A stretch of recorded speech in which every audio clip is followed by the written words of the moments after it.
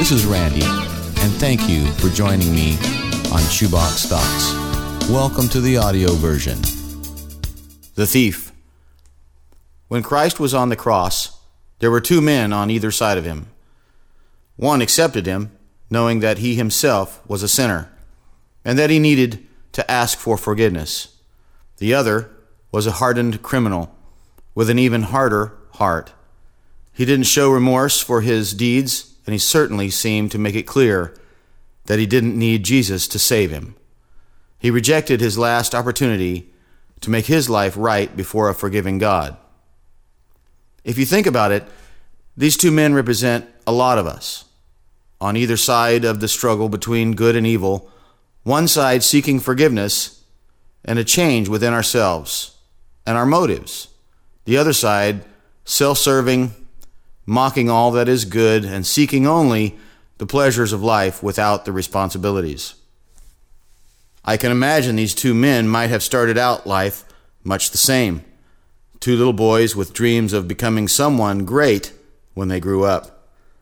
But somewhere along the way, one learned about respect and honor before your family, the value of good actions and outcomes.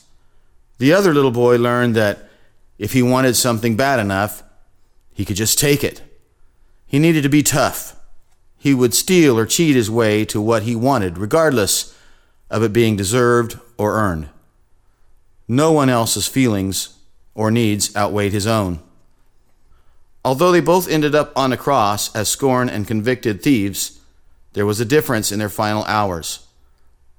I believe somewhere in the one man's life, he was blessed with a caring person, maybe a mom or a dad, or a sibling that continued to tell him about the good that they saw in him, that he could be more than he was allowing himself to be. I am sure that by the time Jesus saw him on that cross next to him, that this man was remembering all of the times that someone had told him, "You are more than a thief, more than a bad, uncaring person." And Jesus saw it too. If we can open our own heart and mind for a minute and truthfully analyze our own motives, which of these thieves would we be? It's a sure thing that we are all selfish in our own way, that we all deserve punishment for being disobedient servants. Yes, we represent both thieves that died that day.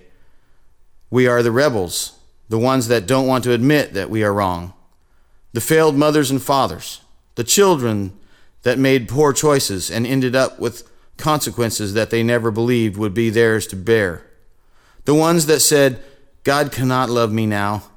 I am the one that nailed him there. I deserve everything I get." And we'd be correct to say that. On our own, without the forgiving grace of Jesus, we don't deserve saving. And we certainly don't deserve a heavenly promise of beautiful streets of gold and everlasting happiness. I am so thankful that the second thief took his last minutes here on this earth to allow God to teach us a lesson through his words from the cross. In his last moments, he was willing to be used as a teaching vessel for thousands who came after him, including you and me. This thief looked at Jesus and said, "Remember me when you get to your kingdom." In his heart and mind, he knew that he wasn't worthy of being forgiven.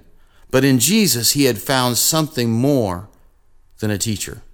He had found a merciful Savior, someone that didn't see just the outside, but also knew him on the inside. Have you ever wondered about some people who seem to live their lives any old way that they want? They don't live godly lives, don't even follow moral or ethical standards for their entire life. Then suddenly, when they are faced with death and the finality of this world, they give their lives over to God and recant all their worldly living. Do you find yourself a little jealous of their last-minute confession? Maybe even a little angry with God that he would let them off the hook like this? Especially since you have worked so hard for so many years to live your life as a Christian. Truthfully, I have had most, if not all, of these thoughts. Through the words and actions of Jesus, though, with the willing and humble thief on the cross with him that day, we are all assured that he does not wish anyone to perish, even those that have rejected him year after year. If you are like the many people that tell me time and time again, it's too late for me, I've been this way too long. Or, the church walls would fall if I went through the front door.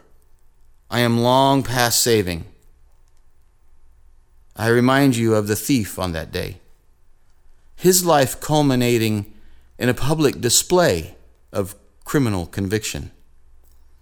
Beaten and tortured with the intent to make him suffer, and put on display to warn others against his chosen lifestyle. This man was not beyond the caring and forgiving reach of God. It was the attitude and choice of each man that day hanging there beside Jesus, where they would spend eternity. One chose to end his life the way he lived it, rebelling and selfish. The other chose to be humble and accept a magnificent gift from a loving God. No matter which thief you are, the lesson here is this: you can change. No routine is too permanent. No sin is too great. There is no cave so deep or sky so vast to consume the grace and forgiveness intended for you and your life.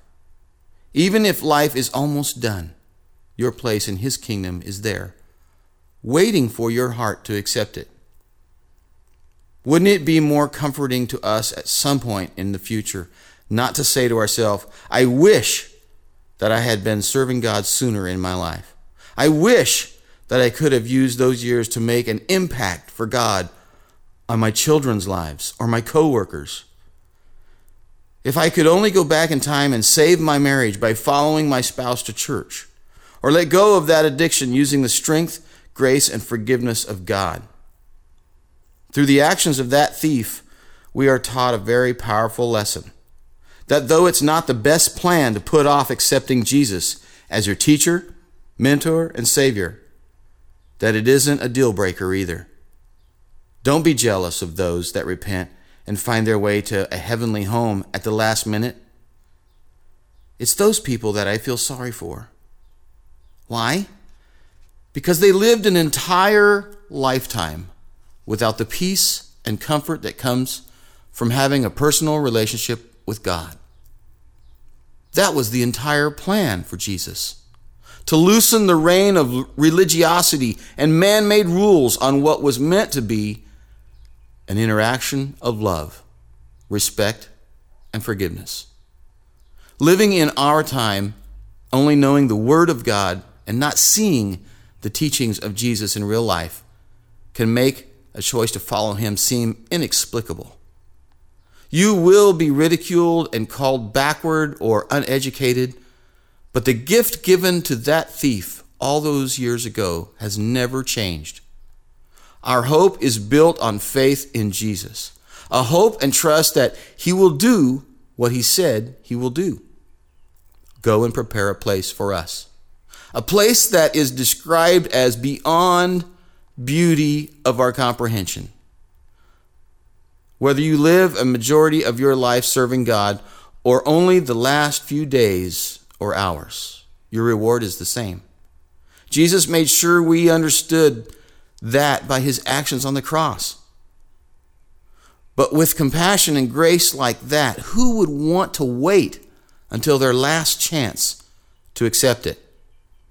After all, tomorrow is not guaranteed, and you have no way of knowing if today is truly your last and final chance. If that's true, then, which thief will you be today? Luke 23, 39 through 43. Thank you for joining us on Shoebox Thoughts, the audio version of our blog messages. I hope you enjoyed it. This is Randy. Tell a friend, and we'll see you next time.